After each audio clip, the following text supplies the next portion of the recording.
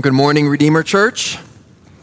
It's a joy to be with you today. It was an honor and a privilege to be with you last Saturday for our 9th anniversary. God certainly has been good to us. We have a faithful God, and so it was a joy to look back at the past 9 years and to reflect on what God has done and what He is doing. Let me just take the opportunity before we get into God's Word this morning to mention a few upcoming opportunities as we transition into this new season of ministry. Let me mention just a few things. One, our next men's breakfast is tomorrow morning at 9 a.m. over in Garhoud. If you need more information, you can get a map and other information at the connections table on your way out. Our ladies' Bible study in 1 Peter continues 1 week from today after this service at 1:15 p.m. down where the kids meet. Also want to let you know there's a prayer conference happening in Jebel Ali next Friday and Saturday. The topic of the conference is praying through the Psalms with the guest speaker Christopher Ash from the United Kingdom. So come join us as we learn how to pray through Scripture. I also want to remind you that our finance course is coming up next month in the afternoon for 5 consecutive Fridays. You can sign up again in the foyer on your way out today. And then finally, one last thing.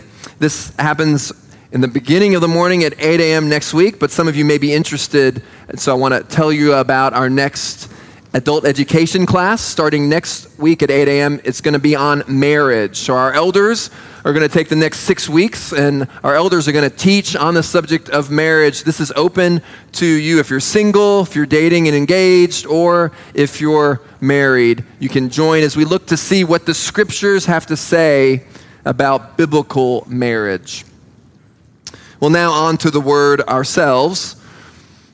We've been looking over the last few months at the Sermon on the Mount. We've been seeing the astonishing words of Jesus in this sermon. Though we could argue that today's passage has the greatest shock value. You get slapped on the right cheek? Well, let them slap you on the left side. Someone takes your tunic, give them your cloak. You're forced to go 1 mile, go 2. And if that isn't enough, how about this one?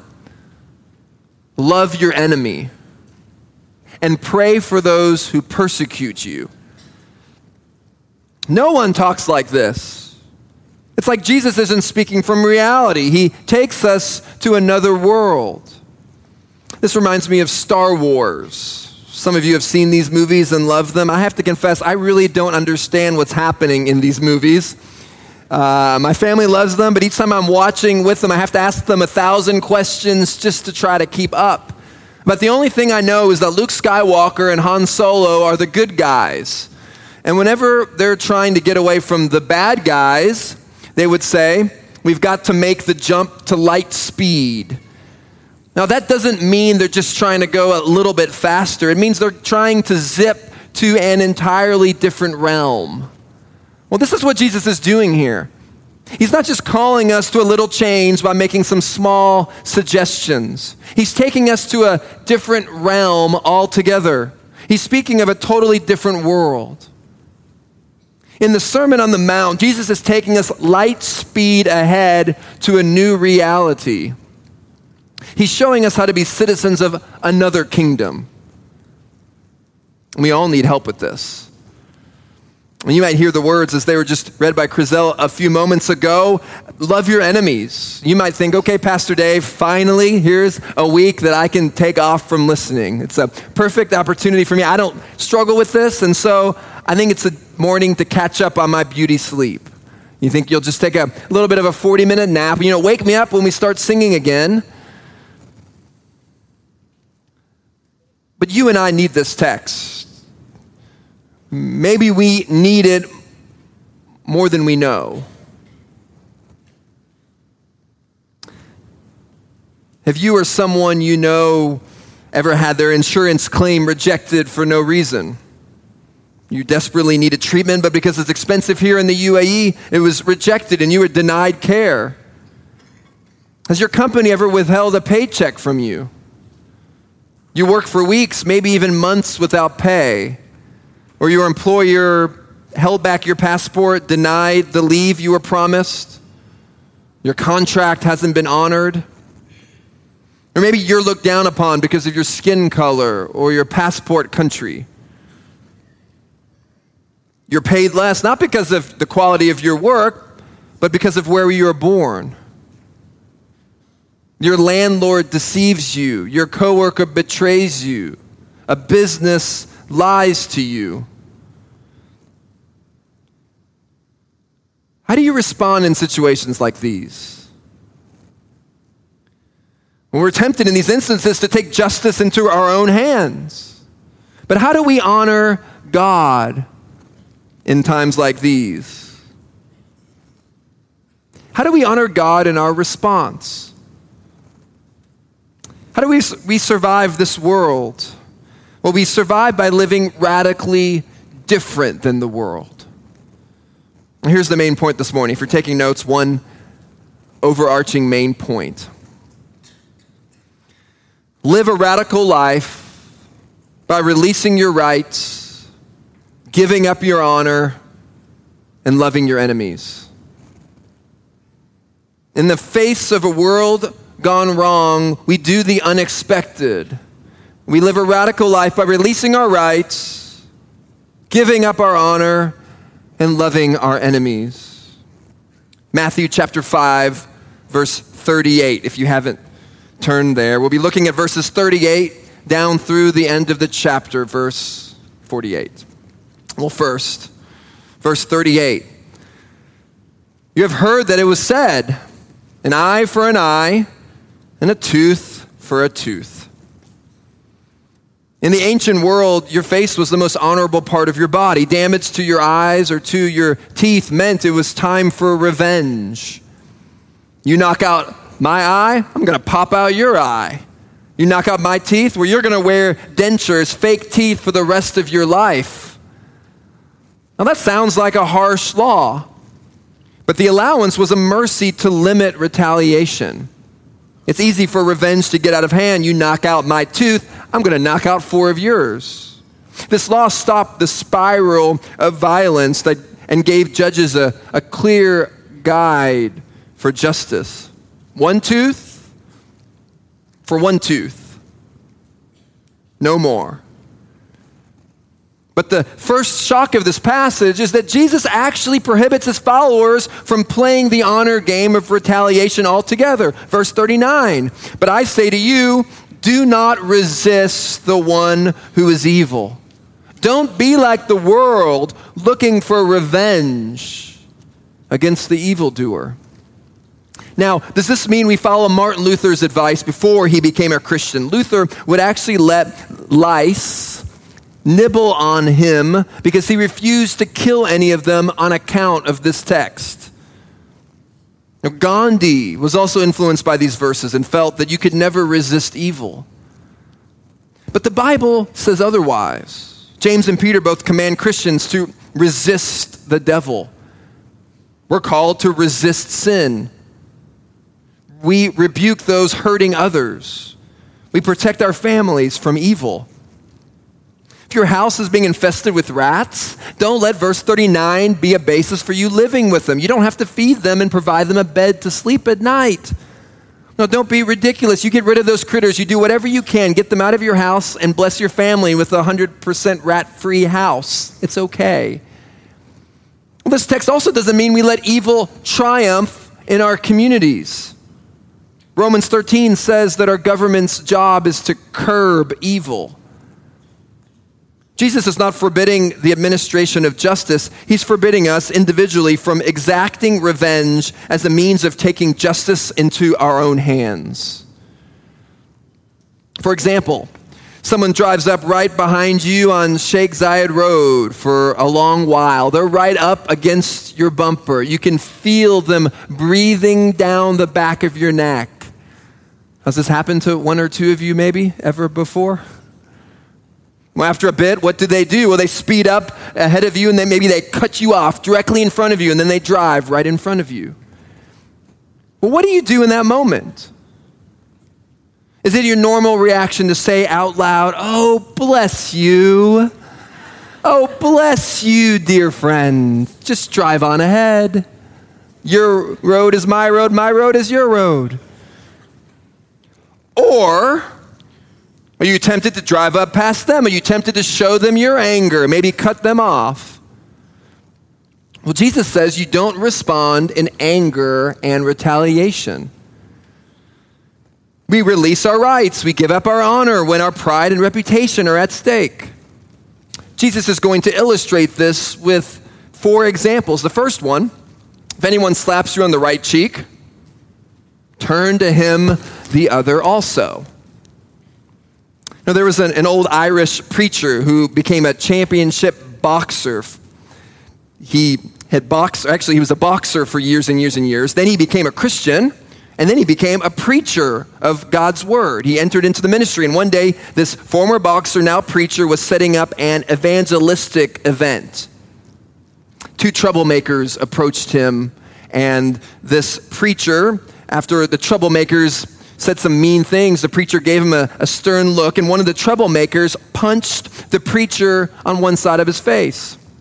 Well, he shook it off, and the preacher just turned his face the other direction, kind of stuck his chin out a little bit, and that same man struck the other side of his face. The guy punched him again. Well, then the preacher, the former boxer, he took off his coat, he rolled up his sleeves, and he said, "Well, the Lord gave me no further instructions." Whop! Beat him up, and he fell to the ground. If anyone slaps you on the right cheek, let him turn the other, but that's all it says. That's it. Well, Jesus is not prohibiting self-defense here. That's not what he's doing. If someone breaks into your home, someone attacks you, you defend yourself. Jesus is not talking about physical assault, but personal insult. You don't slap someone on the cheek when you're trying to win a fight. Well, this illustration is talking more about an insult than a violent crime. To slap someone on the right cheek, what you'd have to do is use the backside of your hand. If you're right-handed, you'd slap them with the backside of your hand. This is a terrible offense here in the Middle East. And if by chance you're left-handed and you used your left hand, it was just as heinous because your left hand is your unclean hand. I talked to my Syrian friend about this text last week, and he said, to be slapped by someone with the back of your hand, to be slapped on the cheek with the back of your right hand is terribly disgraceful. He was surprised to know that the Bible actually specifies that Jesus specifically mentions the right cheek. He was shocked and said, this is just about the worst insult you can give another person. The fine in Jesus' day for doing this was equivalent to 1 year's annual wage. 2 times the fine for physical assault. This is a big deal. This is why it was a big deal when Jesus was slapped on the face during his trial. But Jesus is telling us something countercultural here. When someone insults you like this, don't let your concern be trying to recover your honor. Now, Christians don't play the honor and shame game. We don't try to win it because we won't even play it. By turning the other cheek, we give up our honor. And we can do this as a Christian because we're fully secure in God. We're fully secure with our God. It's a radical response to the world. We don't have to cut off that person on the road because we have no need to prove we're right. When our coworker sabotages our work, we don't have to look for ways to sabotage their work. The kid teases us on the playground at school. We don't have to tease them back. And married friend, your spouse says something painful to you and hurts your feelings, you don't have to stab them in the back with your words to pay them back. We don't have to exchange insults to prove anything. Why? Well, because we get our security and we get our significance not from that person, but from God. I mean, do you see bullying people, demanding that people see that we're right, shaming people, shaming our kids, and belittling our employees is a sign of massive insecurity. If you do those things, you're insecure because you're fighting for that particular person to give you value. Well, the one seeking revenge is actually afraid. They're afraid of living without that approval. In contrast, this is why Jesus could march to the cross the way he did. Isaiah 53 says that he was oppressed and afflicted, yet he opened not his mouth. Like a lamb led to the slaughter, and like a sheep that before its shearers is silent, so he opened not his mouth. Jesus was completely secure in his relationship with God the Father. Oh, fellow Christian, as an adopted child into God's family, we have all the security we need. And remember this, as we seek to influence the world, no one has ever been won to the kingdom of God by retaliation. No one's ever thought to themselves, wow, because I've just been slapped back on my cheek, I want to worship their God. That's never happened. And no one grows in their relationship with Christ because we pay them back for the wrongs they've done. Well, Jesus tells us to break the cycle of revenge and to live radically different than the world. Jesus goes even further in his second illustration. Look at verse 40. And if anyone would sue you and take your tunic, let him have your cloak as well. Your tunic was the article of clothing that was closest to your body. It's your normal, everyday clothes. This here is a strong honor and shame challenge because you didn't have a closet like we do today. You didn't have various wardrobe options.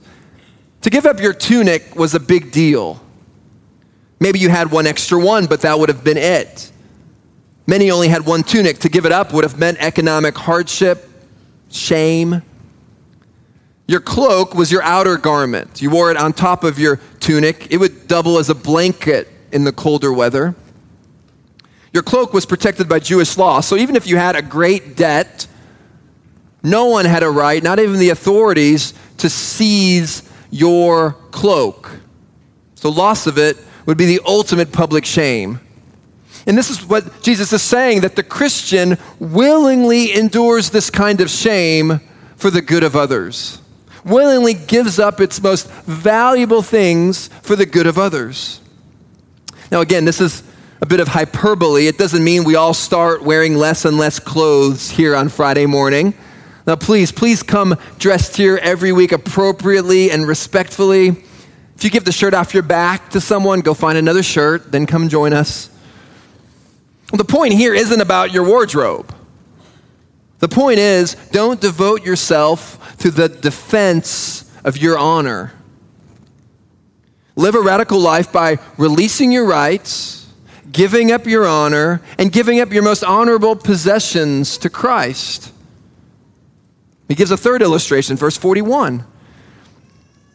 If anyone forces you to go 1 mile, go with him 2 miles.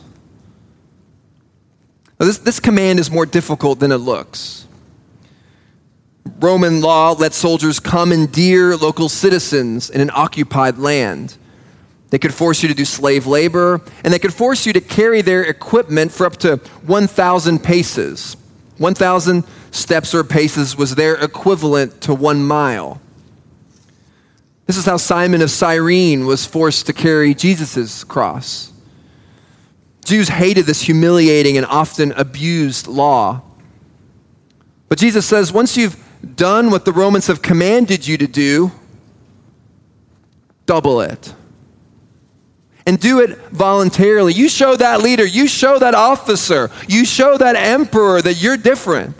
Let your light shine before others so that they may see your good works and give glory to your Father who is in heaven.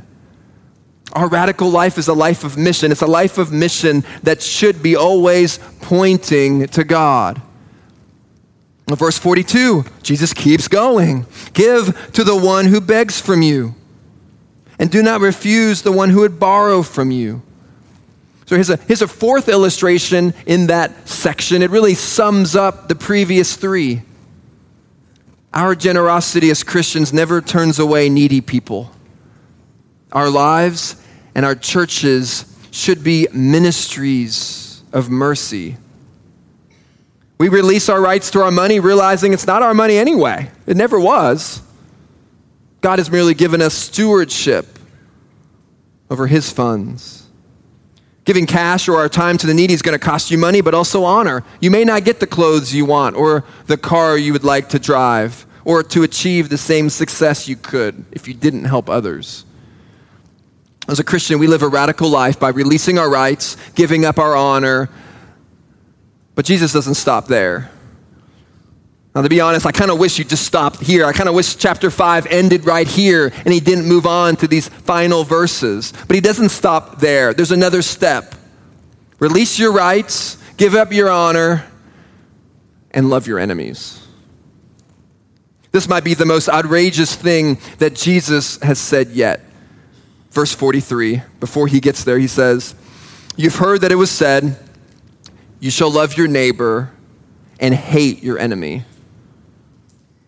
He's going to command us something hard to do in just a minute. But before he gets there, before we get to the command, we see that the Pharisees weakened and changed the biblical command. I mean, you see that in the text.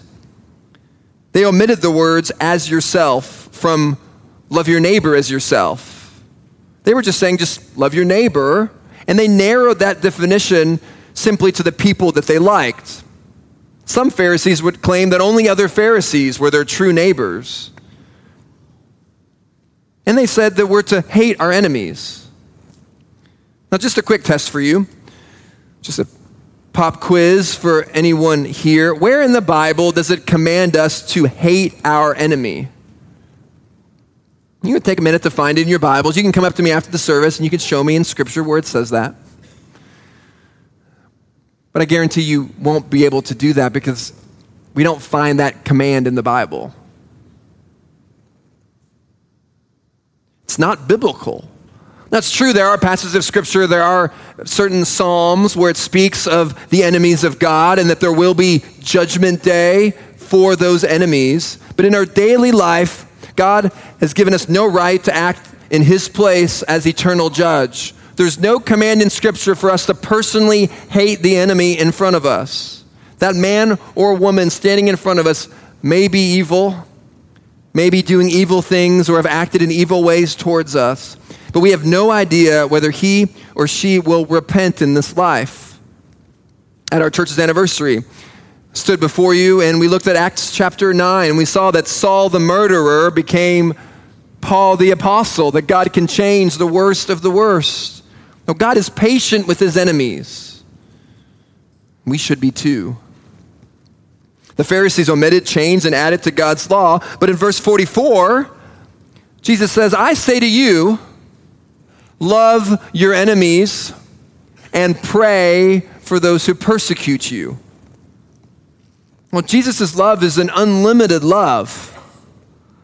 Author Frederick Buechner put it this way: the love for equals is a human thing. The love for the less fortunate is a beautiful thing. The love for those more fortunate than you is a bewildering thing. But then there's love for the enemy, for those who mock you, those who insult you, those who violently injure you. It's the love for a torturer. This is God's love, and it conquers the world.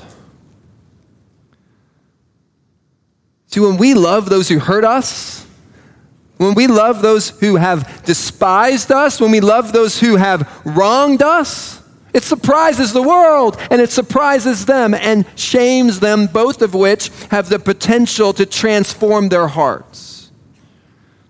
When we show love and sacrifice for our enemies, it shocks them and all around them. This is what Jesus is calling us to do, to love our enemy. He's not calling us merely to tolerate our enemies. Now, I love that this year is the year of tolerance here in the UAE.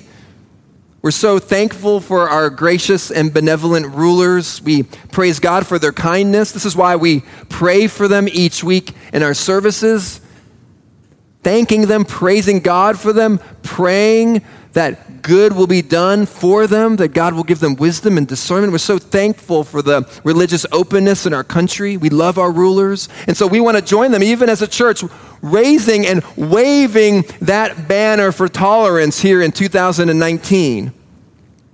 But we note from Scripture that distinctly Christian tolerance is love.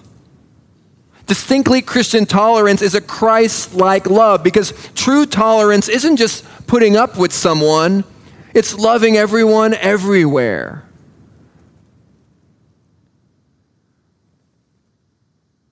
A prejudicial love is incompatible with the Christian faith. Our Lord loves all nations, all peoples, all tribes, and all tongues. A distinctly Christian tolerance loves all peoples and shows an active interest in those different than us. It defends the dignity of all people everywhere. Christians love all, including our enemies, those who have hurt us. Jesus says one of the best ways to do this is to pray for those who persecute us. This is the summit of Christian love. Dietrich Bonhoeffer calls this the supreme command. It's where before God, we go toward our enemy. We get up side by side with them in our hearts, and we come before the throne of grace, asking God to do them good. It's the pinnacle of love. It's the greatest good we can do for anyone, petitioning the God who is in control over the whole world. Every square centimeter is under his domain and under his control. And Jesus here is commanding us as Christians to come before him for the good of those who have persecuted us and for those who have hurt us. Now, this is no small command. It's no easy one. You know, when you pray for someone who's hurt you, you pray regularly for them. It's impossible to do that and not grow in compassion for them. Here's the thing, though. We don't wait to pray for someone we don't like until we feel love for them in our heart. If that's the case, then we'll never start praying for them. We pray before we feel that love. Only then will we see and feel God's love break out. I was incredibly convicted this week. I had to stop in my sermon study, and I had to begin praying for several new people who weren't in my prayers. Is there someone like this in your life? Someone who's hurt you. A person you just don't like. Maybe someone who despises you. You're each hurt by something in the past that's fractured your relationship. Now here's what I want you to do, and I know this is incredibly tough. Here's what I want each of us to do. I want you and me, I want both of us, I want all of us, I want us to take the next 30 days. I want us to pray for that person or those people every morning for the next 30 days. I want all of us to do this. To pray for that person we've hurt, to pray for that person who's hurt us. Whoever comes to your mind, let's see how God works in their heart. Let's see how God works in our heart. Again, maybe this is more than one person. It was for me. I actually thought of several fractured relationships over the years. Who comes to your mind? It's probably not a terrorist or an entire nation. It's probably far more personal. Is it a family member? Maybe it's your spouse or an ex-spouse. Someone here at church or back home. A boss, a colleague, someone you consider a rival, a classmate. Is there someone you've hurt or someone who's hurt you so bad that you're not in communication with them anymore? Pray for them. Maybe you've actually faced persecution for your following Jesus in your home country. Pray for that nation. Pray for the authorities. Pray for someone who's hurt you. Pray for someone who slandered you. And pray a bold prayer like this. Whoever comes to your mind, pray that God would change their heart. Pray that God would give them success. Pray that that person would love Jesus with all their heart, soul, mind, and strength. And pray that your love for them would increase. And that that wall of hostility that exists between you would come crumbling down. And as a start, let's all do this for the next 30 days. And let's see what God does. I know that many of us have gone through much terrible pain. I want to challenge us to pray for those who've hurt us. I know this will be revolutionary for each and every one of us personally and for our whole community. Loving our enemies by praying for those who persecute us. We do this in obedience to God, and we do this because of verse 45. We love our enemies and we pray for those who persecute us so that we may be sons of our Father who's in heaven. For he makes the sun rise on the evil and on the good, and he sends rain on the just and on the unjust. Now, a child of God must love. This is not a suggestion, it's not an option, it's not a multiple choice exam. To be a child of God, you must love everyone, everywhere. Now, of course, our love doesn't earn anything. We can't gain status as sons, but we demonstrate that we're God's children when we love as our Father loves. It's a fruit of our faith. We love the unlovely and we don't discriminate because God doesn't discriminate. He sends his sun to shine and he sends his rain pouring down on the good and on the evil, on the just and on the unjust. Well, God has every right to retaliate against sinners for their dishonor towards him. But he doesn't. Instead, he extends patiently his grace and his mercy. We should do the same and be like him, not like the rest of the world. Well, Jesus makes this clear in verses 46 and 47. For if you love those who love you, what reward do you have? Do not even the tax collectors do the same?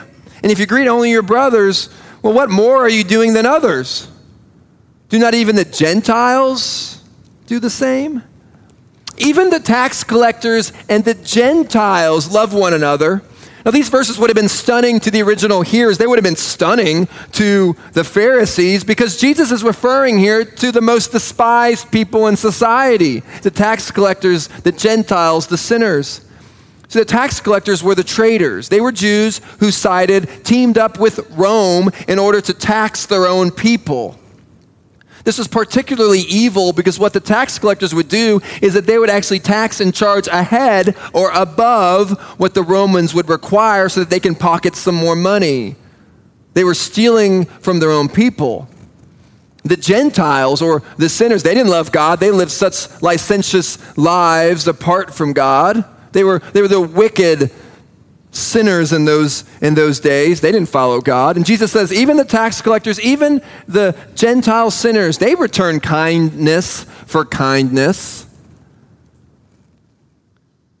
This is an ironic twist. Jesus is telling the Pharisees to see that their righteousness is on the same level as those they deemed to be the least righteous. Oh, Pharisees, you're actually not any better than the tax collectors and the Gentiles. This was a big blow to their bloated pride. Even the worst of the worst do these things. If we only love those who love us, what's so special about us? If we love our spouse when they love us, if we give back to our parents who raised us, if we look out for our friends that care for us, if we associate with those from our same tribe or nation, we respect those from our same or better socioeconomic class. What's so special about that? Well, Jesus says, nothing.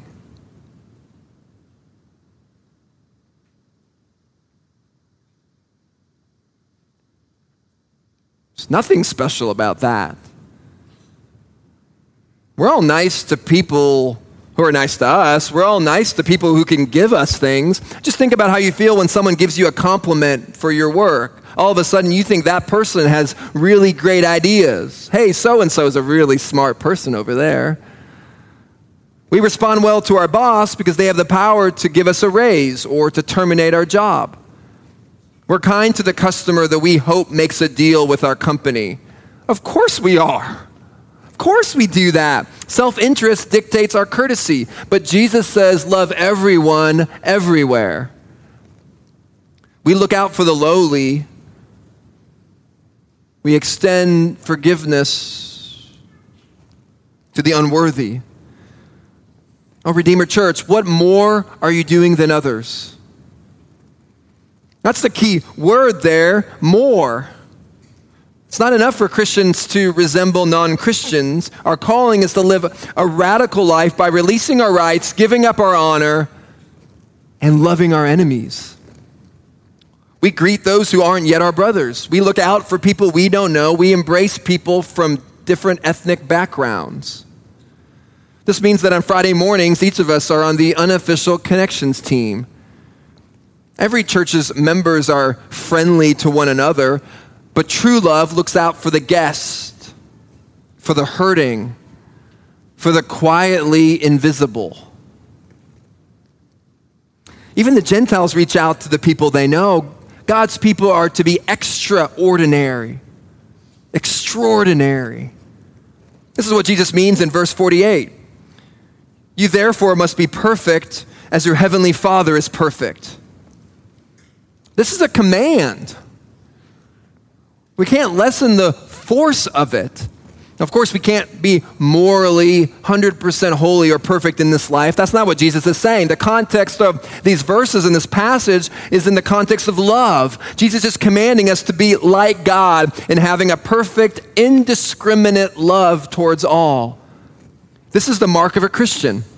Our love is not controlled by the love of another person. Our love is controlled by the God who has first loved us. Our love is guided by the knowledge that we were once God's enemy, but are now seated in fellowship with him at his table. Realizing God loved us while we were his enemy, that frees us to love those who've hurt us. We can forgive someone's sin against us because God has forgiven us the 1 trillion sins we've committed against him. We don't rest in approval from our boss because we've been approved by the God who rules over our boss. We can turn the other cheek because Jesus turned the other cheek. We can give up our tunic and our cloak because Jesus gave up everything for us. We can go the extra mile because Jesus came down from heaven to us. We can give to the needy because Jesus gave us his life. Oh, we can forgive because we realize, wait a minute, I was an enemy too. How can I hold this grudge against someone when Jesus died to forgive me? We don't have to take justice into our own hands, but we can wait for God's perfect justice. Well, friend, if you've been abused or assaulted in some way, someone's hurt you and there's not been justice. Well, friend, I want you to know there's hope. I want you to know that there is hope. You can wait with expectant hope in the everlasting judge. He will render perfect justice. It's a promise, it's a guarantee, it will happen. More complete than any court on this earth can do. God himself will do it. Oh friend, wait on him. Wait on him. If you're currently in a situation, you're being assaulted, being abused, being hurt, come talk to us as elders. We want to help you. Don't remain in that situation. But know that you don't have to take revenge in your own hands, but that God will do it.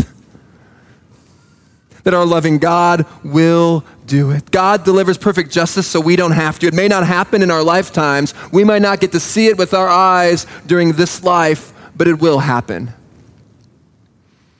And friend, if you're here this morning and you don't yet know Jesus, turn from your sin. trust in Jesus to save you through the mercy of the cross. So your sin deserves ultimate justice and punishment. But the beauty of Christianity is that when we repent of our sins and we trust in Jesus to save us, that punishment we deserve is placed on Christ, and we're set free. Oh, friend, be set free and follow Jesus. For then and only then will you stop your endless pursuit of looking to the world to satisfy your heart. And then and only then can you live a radical life by releasing your rights, giving up your honor, and loving your enemies. Let's pray together. Oh, Father, we praise you this morning. We praise you, our God of perfect justice. We wait for that last day. We wait for that last day where perfect justice will come. And until then, oh, would we as a church live radical lives of love and forgiveness? Would we willingly give up our rights and our honor? Oh, would we shower love upon our enemies? And with that, push back the darkness of this world. Would we let our light shine before others that they might see our good works and glorify you in heaven? Oh, we pray this in Jesus' name. Amen.